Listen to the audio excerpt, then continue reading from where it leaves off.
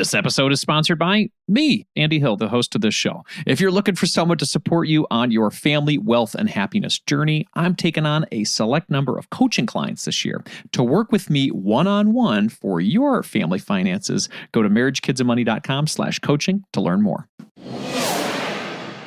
In general, points are kind of worth somewhere in the 1 to 2 cent range. So if you're getting a 100,000 point sign-up bonus, that could be like $1,000 to $2,000. Domestically, as an example, most of the airlines, you could probably take a domestic round-trip ticket for 25,000 points. So a 100,000 point sign-up bonus could take your family of 4 anywhere in the US.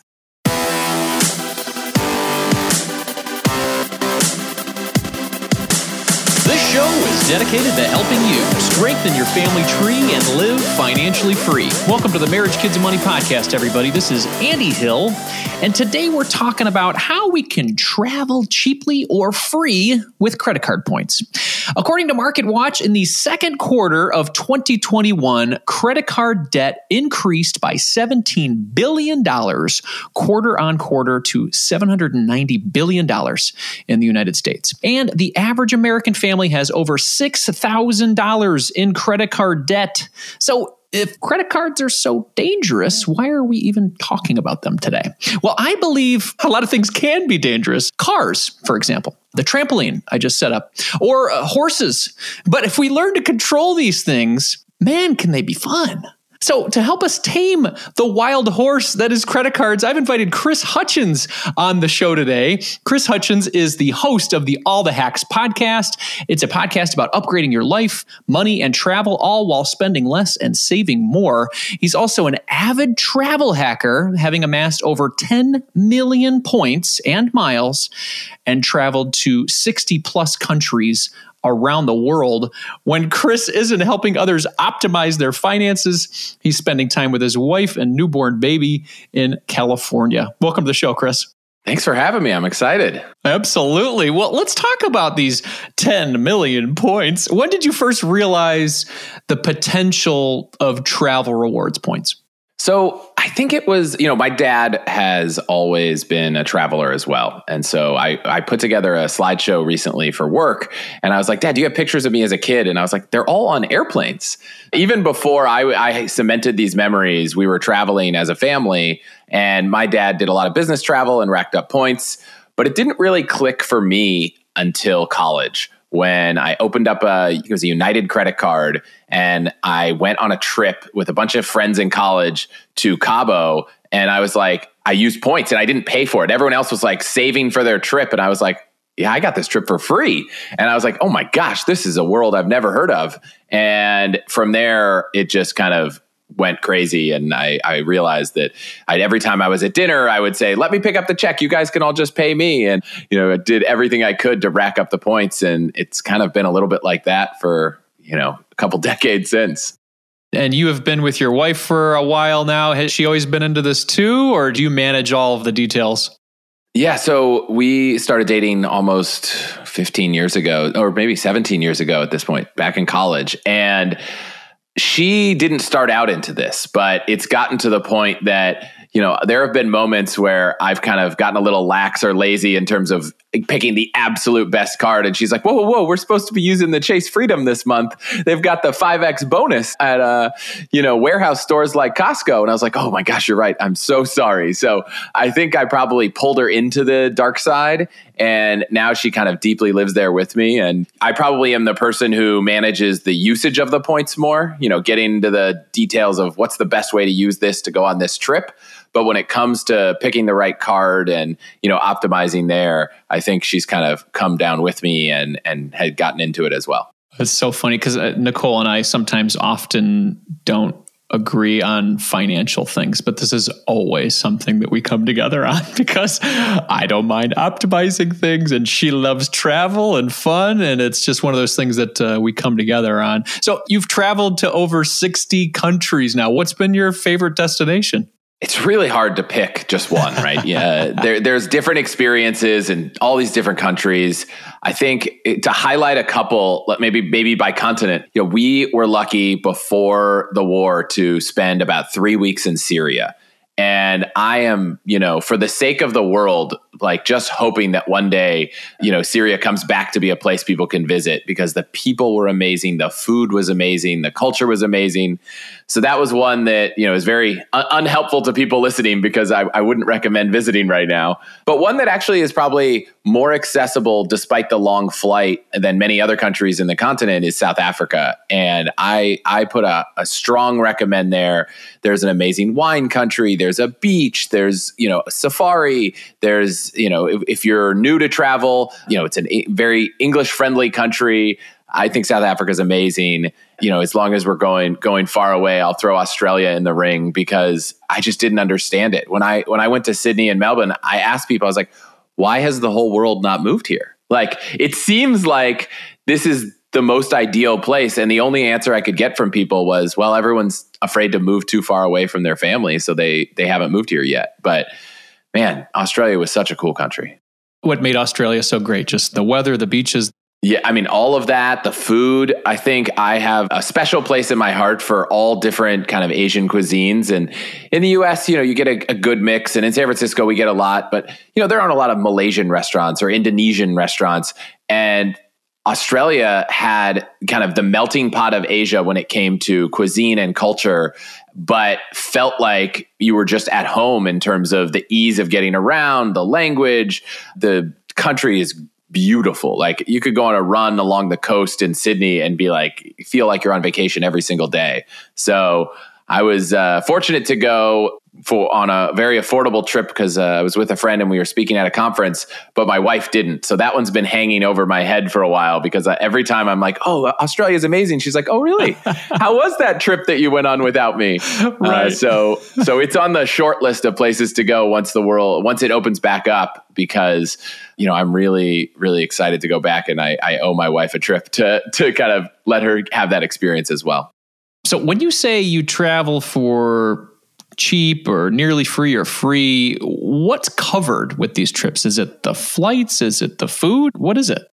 Yeah. So, when I think about ways to optimize, I'm trying to get the most out of my points. And the best places to do that are on flights and hotels. And depending on where you're going and whether you care about a 5-star hotel or not, or you want to fly in business class or not, or you want to travel domestically, you can kind of tweak the way this whole process works. But yeah, for me, when it's free, I'm talking about the flights and the hotels. And, we like eating street food. So I'm not trying to optimize for like the low cost meals we're having when we're in other countries. But there's no better feeling than leaving a 5-star hotel, having like the most amazing experience that feels like a second honeymoon. And then at the end, they're like, well, you did get that one drink at the bar, so your total bill for 5 nights is like $25. and it's just incredible. And then you fly home and you're like, well, we didn't pay for that flight either. Oh my gosh. So that's the way that I think points get the most value. And then we just pay for, public transit and food and stuff while we're there. We experienced something similar. We went through this process and we were able to pay for a $6,000 all-inclusive family vacation to Cabo. I think it was in 2018, and the final bill was about $300. So it was flights, massages, hotels, all sorts of things. And it was just such a satisfying moment to be like, we loved the trip, and it was only $300. So $25 is even better. I like that. So you had a situation, this is very unique, I think. You had a situation happen with your wedding video and points. Can you tell us about that? Anyone listening that's married or ever even looked at wedding photography or videography, when we first started the process of our wedding, and we got married somewhat recently out of college, I was blown away at how much it costs to hire someone to make a video for your wedding. And I had talked to some friends who had done this, and I looked at their videos. I was like, wow, these are amazing. So I reached out to one of them, and I want to say it was like $12,000. And I can only imagine it's gone up from there. And this was a high-end video company, but I was pretty naive at the time. I was like, oh, this is the best video of anyone's wedding I've ever seen. Let's reach out to them. Of course it was expensive. And I got to know the woman running the company, and the pricing came. I was like, oh yeah, so this is totally not possible. But we ended up staying in touch. This was back in the day. We were on like Gmail chat, and we were talking from time to time. She was like, oh, did you ever figure this out? I was like, no. And we were talking about our honeymoon. And I was like, yeah, we're going to the Seychelles, and we were using points. And she was like, oh my gosh, I have always wanted to go to the Seychelles. And by the way, I'd never even heard of the Seychelles. I think our goal for our honeymoon was like, what's the most exotic place that you can go to? And it basically came down to Bora Bora, the Maldives, and the Seychelles. And I was like, well, the Bora Bora is close. It's like an 8-hour flight from LA. So it's like, let's skip that. And then the Maldives, there's not as much to do. You're just on a hotel island. So I was like, let's try the Seychelles. And she wrote back, so jealous. She was like, I've always wanted to go. It was totally incredible. I'd really love to go there. And I was like, I looked and I was like, man, I just booked this trip for us. And the flights to the Seychelles were very expensive. I want to say they were somewhere on the order of $10,000 round trip in business class. But we'd only used like 120,000 miles a person, which was a great deal. And it just clicked to me that I was like, wow, I think our flights were like close to $10,000, $12,000. That's the cost of your services. And I said, well, if you're really interested in going to the Seychelles, what if instead of paying for the wedding, we sent you and your husband in business class to the Seychelles? We paid for the flights and, you can go whenever you want. And she was like, let me talk to him. And she came back, and because the flights were almost $10,000 a person, it was like, $20,000 of value for her.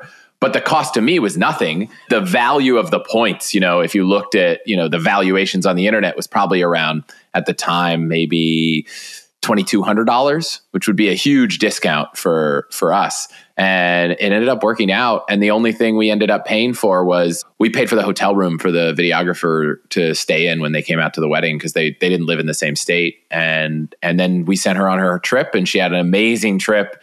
We have an amazing wedding video to share that cost us, $0 other than a couple hotel rooms. So not only can they be used for your own personal travel, but they can be used for like sort of a barter system with points as well for the things that you want in life. That's my goal is, it's this currency that, I joke, but the points guy put out an app recently, and they actually show your points net worth in the app. You sync your accounts and you can see it. And so they actually frame your points in terms of their dollar value, and you can have tens, hundreds of thousands of dollars worth of points. So they kind of are a currency. Now I will caveat heavily that you are not allowed to sell them. So bartering them, I maybe a gray area, but selling them is definitely not something that you can do, and will get you in a lot of trouble with the airlines and potentially lose your points. So I would find ways to barter them or just travel for free. I love it. Well, let's talk about how this process works. We've talked about all the good stuff here and all the excitement that you've been able to do with them. Let's help people who have never done this before understand how travel rewards accumulation works. Talk to us about how you've accumulated these points and how it all works. Yeah, so this is one of my favorite topics because I think travel is just so incredible. And the thing that usually gets in the way is the cost. So the fact that there's this system out there that lets you beat that is, probably the core reason I started a whole show about it. So the general principle is that when you swipe your credit card, there's, some percentage of transaction fees getting charged to various people along the way that account to, let's say, around 2 to 3%. And so that money ends up getting paid in part to the banks. So if it's a Chase card, Chase is making money. To incentivize you to use that Chase card, so Chase makes that revenue, they offer rewards. And all of these different airlines and hotels have partnered with these different credit card issuers to be able to offer their own different rewards programs. And so there's an incentive to swipe your card and earn rewards. And it's almost like free money, right? If you swipe your debit card, you're getting almost zero back. If you swipe your credit card, you're getting 2% if it's cash back, or 1 point here, 5 points here. So at the core of it is that these credit card issuers are making money when you swipe, and they're giving you rewards to encourage you to do it. Now, before we go any deeper, I'll just pause and make it really clear that I've never seen someone redeem points at a rate that makes it worth taking on debt to do this. So if you are not paying your credit cards off each month, I would say the number one thing you should be looking for is a 0% APR card. It's probably going to pay you zero rewards, but I would actively try to pay down those credit cards to get to a zero balance before you even enter the points game, because any amount of points is not worth the interest that you'd pay. So that's my quick caveat before we get into it. But yeah, so they all issue these cards, and some of them have different structures. So they might say this card earns you 3 points on groceries, or this point earns 3 points on dining, 5 points on travel, and so if you're just getting started, you could get the card that kind of aligns most with how you spend. And if you go deep down the rabbit hole like I have, you're like, well, let's get a card for every category I spend in, so that every time I'm shopping, whether it's online or in person, I'm getting the most number of points I can. That makes sense. And then bonuses, that's a big part of this plan. Talk to us about why that's so important and how to reap those rewards. Yeah, so the biggest challenge for these banks is that once you have a credit card, you kind of just use it and you don't really think about anything else. So they're all trying to get you to switch from using your Citibank card to your Chase card or to your Capital One card. And so to encourage that, they give these massive sign-up bonuses on some of these travel rewards cards.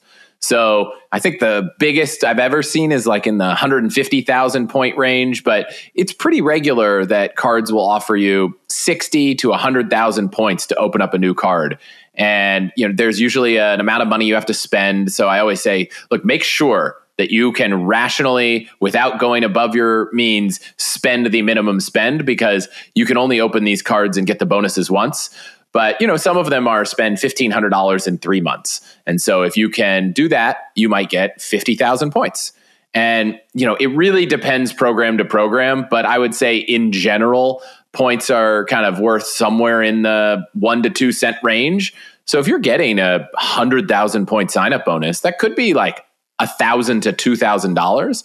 And so, domestically, as an example, most of the airlines, you could probably take a domestic round trip ticket for 25,000 points. So 100,000 point sign-up bonus could take your family of 4 anywhere in the US. So the sign-up bonuses, are a real big way that I've been able to accumulate a lot of points. And so, I kind of hold out and wait for the big ones, but this probably happens 5-6 times a year. There's a massive bonus, and that's just kind of a great opportunity to jump on a huge amount of points. We'll be back to the show after a quick word from our sponsors. Are you looking for someone to walk alongside you on your journey to family financial independence? Well, I would love to help you achieve your goals and help your family thrive. I work with couples, individuals, and families all around the U.S. via video chat and can assist in the following areas: becoming debt-free, growing your net worth, crafting and sticking to your budget, reviewing Coast Fire plans, developing strategies to build generational wealth for your kids, and designing your future work optional lifestyle. Doesn't that sound nice? If you're interested in working with me one-on-one, you can book a time with me by visiting marriagekidsandmoney.com/coaching. I would love to help you strengthen your family tree and live financially free. Visit marriagekidsandmoney.com/coaching to learn more, or you can click the link in our show description. If you're looking to improve your financial situation, it helps when you're able to cut out unnecessary costs. Cell phone services are a necessity for sure, but we don't need to be overpaying for them, right? That's why I like Tello Mobile, a phone service worth talking about. We've been fully on board as a family with Tello for over 2 years now, and we are so happy that we made the switch. For us, the reception and data service is better than Verizon, and our costs were nearly cut in half. Tello runs on the T-Mobile network, and it's wowing new customers like us with their rock-bottom prices and stellar service. With over 10,000 reviews, Tello is rated as excellent on Trustpilot, and this is quite rare in the wireless world. Nicole and I went for the unlimited data, minutes, and texting plan for only $25 per month each. Isn't that crazy? You heard that right. $25 is their most expensive plan, actually.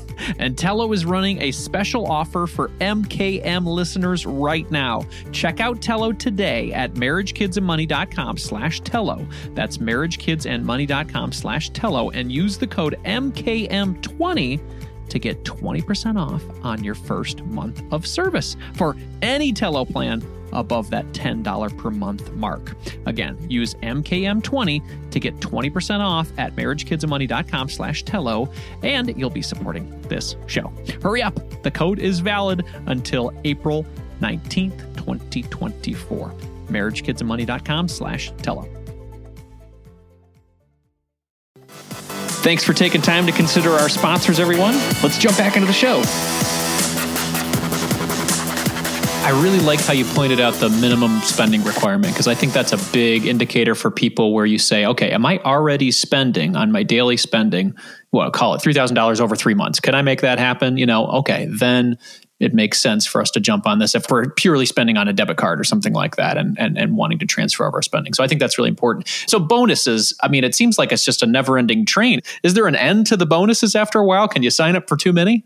Obviously, your credit is a factor in all of this. And so a surprising thing that I think catches a few people off guard is opening a credit card can actually have a positive impact on your score, which is something I think seems counterintuitive. But credit card issuers are checking your credit for a bunch of things. And I would encourage you to search around for different sites that explain how credit scores are calculated, or download the Credit Karma app and you can get some more details. But in general, one of the important factors they're looking at is how extended are you? So if you have one credit card with a $5,000 limit and you're spending $4,800 each month, that to a borrower or to a lender is worrisome. That you're kind of all maxed out. Now, if you got another $5,000 card and now you've got $10,000, but you're still only spending $4,500 a month, now they're like, wow, this person is responsible. They're only using 50% of their credit. And that just keeps compounding. So if you got another one, now you're $15,000 of limit and you're only using $4,000. Now it's like, well, you're only using 30%. And so that has a huge impact. The number of cards has a positive impact. The only two negatives are anytime you open up a card, they ping your credit, and they do what's called a hard inquiry. And that knocks you down a couple of points, 4 or 5 points or something. And it goes off after a year or two. And then the other is there's a track of the average length of credit. And if you imagine you're trying to decide if you want to let someone borrow money, if you only know how much they've borrowed and spent and saved and paid off in the last year, you're probably more worried about their spending habits than if you know for 20 years. And so a big important thing I'd say is if you have one credit card and you're listening to this right now and you've had it for 20 years or 10 years and you're like, oh my gosh, this card is earning nothing, don't cancel the card. Because that card is like this, statue in your history saying, well, you have 20 years of good on-time payments, all that stuff. So I would say keep that card open. If it has an annual fee and you decide you don't like it, you can often just call or, secure message the credit card company and say, hey, I really like this card. The annual fee is tough. Do you have a version I can downgrade it to with no annual fee? And so, that United card I opened in college, it turns out that to earn United points, there are actually cards that aren't United cards that are even better than a United card. And so, I don't use that United card anymore. So I downgraded it to a no annual fee United card. And I try to make sure every year to put a purchase or two on it just so that, it looks like it's active and the credit card companies don't close it down because I've got almost 20 years of history on that card and it really helps keep my credit score up.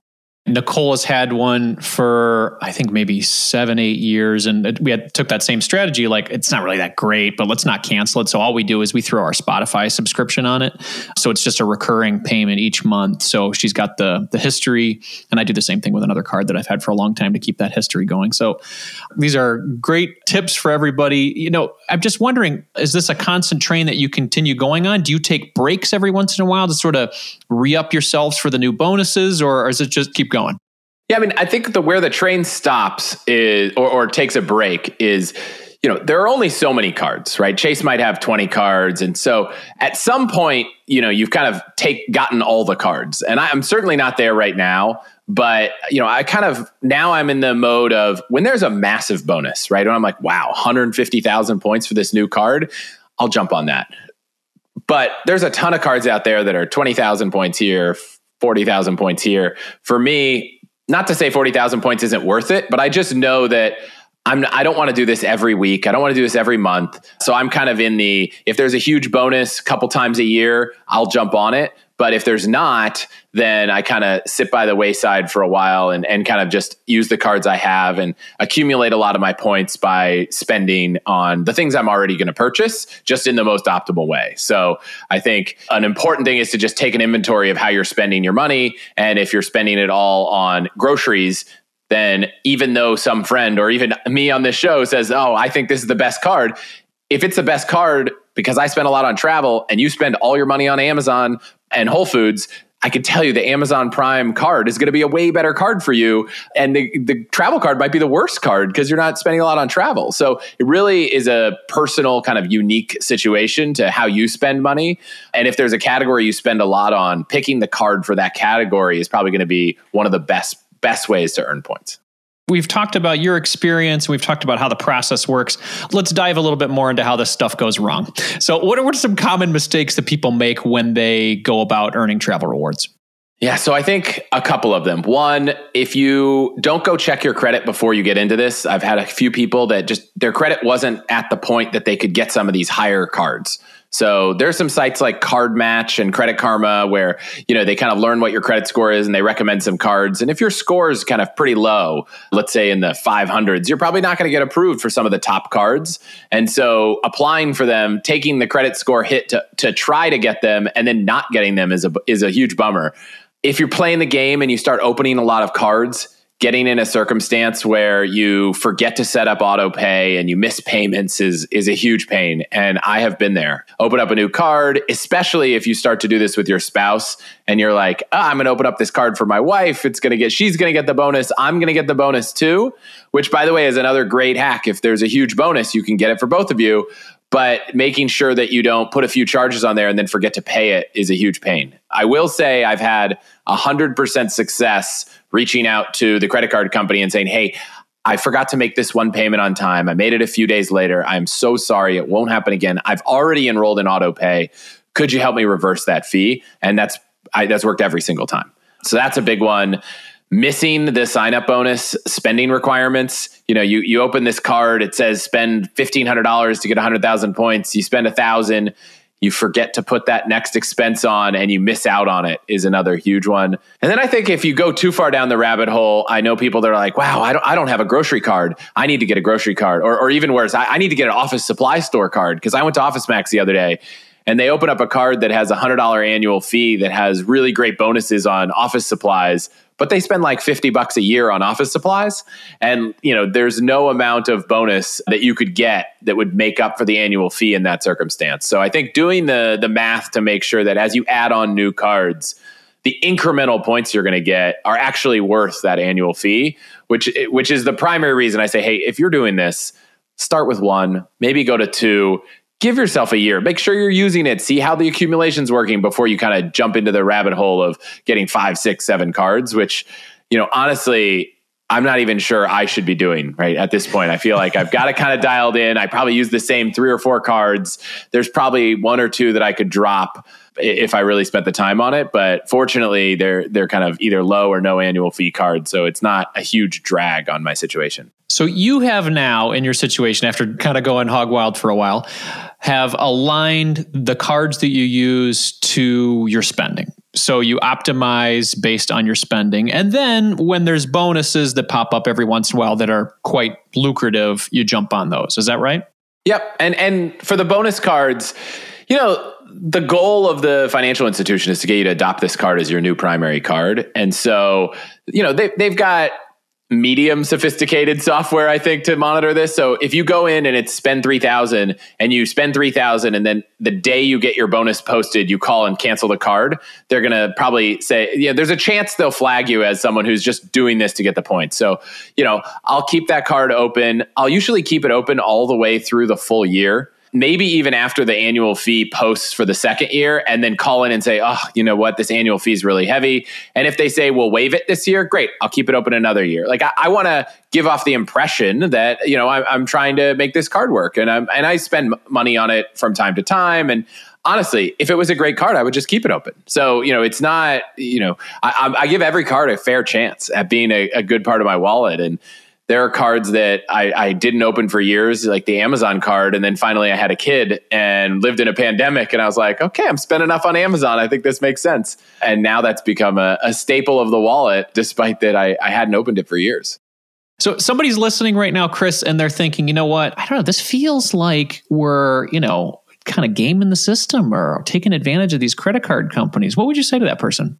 Yeah, I would say that every time you've looked at a transaction someone's made in front of you in line, some of those people are paying with cash And when you pay with cash, it helps out the local merchant, right? They're not paying that 3% fee. So there's that perspective. But when you're paying with your debit card, you're getting nothing. The merchant's paying a fee, might be a little lower, and the bank's making all the money. And I can assure you, it's not like Chase is on the verge of bankruptcy right now, right? These companies are making a lot of money, and they keep issuing new cards and offering these bonuses. It's not a new thing that just started, and it might not go last, right? So this is a business for them. So I don't feel a lot of guilt playing by their rules. And the thing that's great about this and kind of how I generally think about cheating the system is if there are rules and you follow the rules, it's hard to say you're cheating the system, right? My goal is to play the system as best as possible.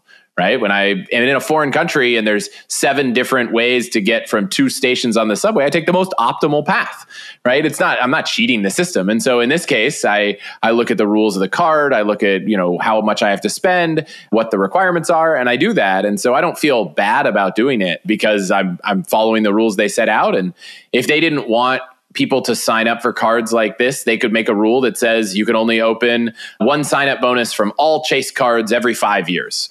And then I would play by that rule. So I think as long as there's a large company behind this that's, also making their fair share to optimize the system to travel the world for free seems like, definitely a win for me. And if they don't like that, they'll change the rules because they're a business and, they're going to operate in their best interests also. Yeah, it kind of reminds me of utilizing tax-advantaged investing vehicles. It's like you're going to save on taxes and you're going to pay a lot less taxes. You're just playing by the rules. I mean, you're just doing it in a smarter way. Would you agree? Yeah. I mean, I think it's exactly like that. And as we're seeing right now, there's some proposals in Congress to change those rules. And so, look, if they decide that people over a certain income are no longer allowed to use some of these tax advantage accounts, great. They'll stop using them. But as long as they're open for business, I'm maxing out my tax advantaged accounts. I'm, putting money in FSAs for medical expenses and, dependent care for our au pair and all that kind of thing, which is a hack that I didn't realize, which is if your employer has an FSA for dependent care, you could use that to pay a nanny, babysitters, au pairs, that kind of thing. And so preschool, summer camps, we're doing it too, man. Yeah. Yeah. And I didn't realize any change, double hack here is any change in your childcare situation is a eligible life event for your dependent care FSA. So normally you can't change your medical plan in the middle of the year unless you have a kid or you get married. But the way I understand it and how I've been able to use it is if anything changes about your childcare situation, if you change preschools, if your nanny quits, if you decide to do something different, one of you goes back to work, those are qualifying life events solely for your dependent care FSA, and you can start making changes to those contributions mid-year. So if you're listening and you don't take advantage of that, but you do have childcare expenses, there might be an opportunity to make that change now and not have to wait. But I guess depending on when this comes out, we're kind of right around open enrollment, so maybe it doesn't matter. Yeah, this will be out in November, so it would be timely for some folks. Definitely look into that dependent care FSA. That saved our family quite a bit of money. We like to help our kids do summer camps, and that can be pricey. So if we're able to save, 20% off of that based on the taxes we're paying, why not? So yeah, if you're into optimization, Chris has got your back. Let's leave people some advice if they want to get started with this travel rewards business, maybe just getting started with one credit card. What would be your favorite, or I guess how should they start? Yeah, so I'll put it into 2 buckets. There's the bucket of I want to start accumulating points to travel either internationally or in a luxurious way. Let's call it business class or hotels. And to do that, I think you get the real value from accumulating miles. And to get those miles, you can get them by one airline, or my favorite is a card like a Chase or a Capital One or a Citi or a Amex that earns points to let you transfer them to different airlines. But if you are out there saying, you know what, my family takes a few domestic trips. We love flying on Southwest. We're not trying to fly business class. We just want to go to Yosemite or Disney World for free next year. Honestly, you're probably going to be better off with the flexibility of cash back. And so if you're in that boat, I would say the Citi Double Cash is a great 2% cashback card. And I think it's a great way to get started. On the point side, if you're like, no, you know what? You sold me. I'm excited. I'm going to go to Paris. We're going to fly in business class. We're going to stay, at the Park Hyatt and have a luxurious adventure. Going for points is the way to do it. And, I think a great starter card, especially now that the world is opening up and we'll probably start spending a little bit more on travel, a little bit more on dining, is one of the Chase Sapphire cards. And so the more entry level is the Sapphire Preferred. I think it's a $95 annual fee, and you get 2 points on travel and dining. I actually think the dining bumped up to 3 points in the last year. So that's a great entry level card. And then the Chase Sapphire Reserve is a little bit more expensive. I think it's at $550 now, but it's a little bit of a trick because, you get your first $300 you spend on travel reimbursed. So it's probably a $250 card. But you're getting 3 points on travel and, like 10 points on Lyft. And if you book the travel through the Chase portal, it's a 10 points per dollar. So there are a lot of multipliers there. They'll give you access to a priority pass, which lets you go to the lounges when you're traveling in, around the country or the world.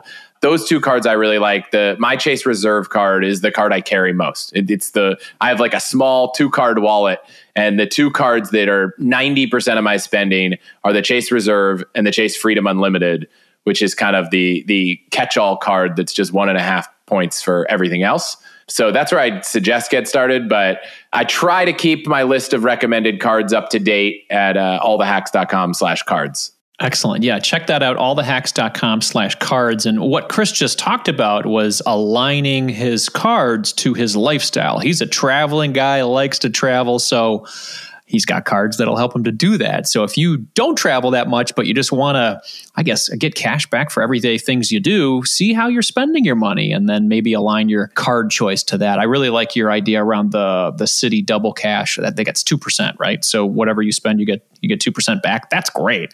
I think I've got the Quicksilver. That's 1.5% back, which is nice, but that Citi double cash is looking pretty good right now. So Chris, if people are looking to learn more from you outside of credit cards and just maybe learning how to optimize their lives in general, where should they go, man? Like Andy said, I run a podcast called All the Hacks. We're helping people upgrade every aspect of their life. So episodes on travel, credit cards, but also negotiating and your career and starting to eat healthy and just thinking about ways to spend and the psychology of money. So you can check it out. You're listening to a podcast right now. So search for All the Hacks in whatever app you're using, or just go to allthehacks.com. Excellent, everybody. I've had a chance to be on Chris's show, and it's an honor to have him here today. Chris, thank you so much for your time today, man. I appreciate it. Yeah, thank you so much for having me.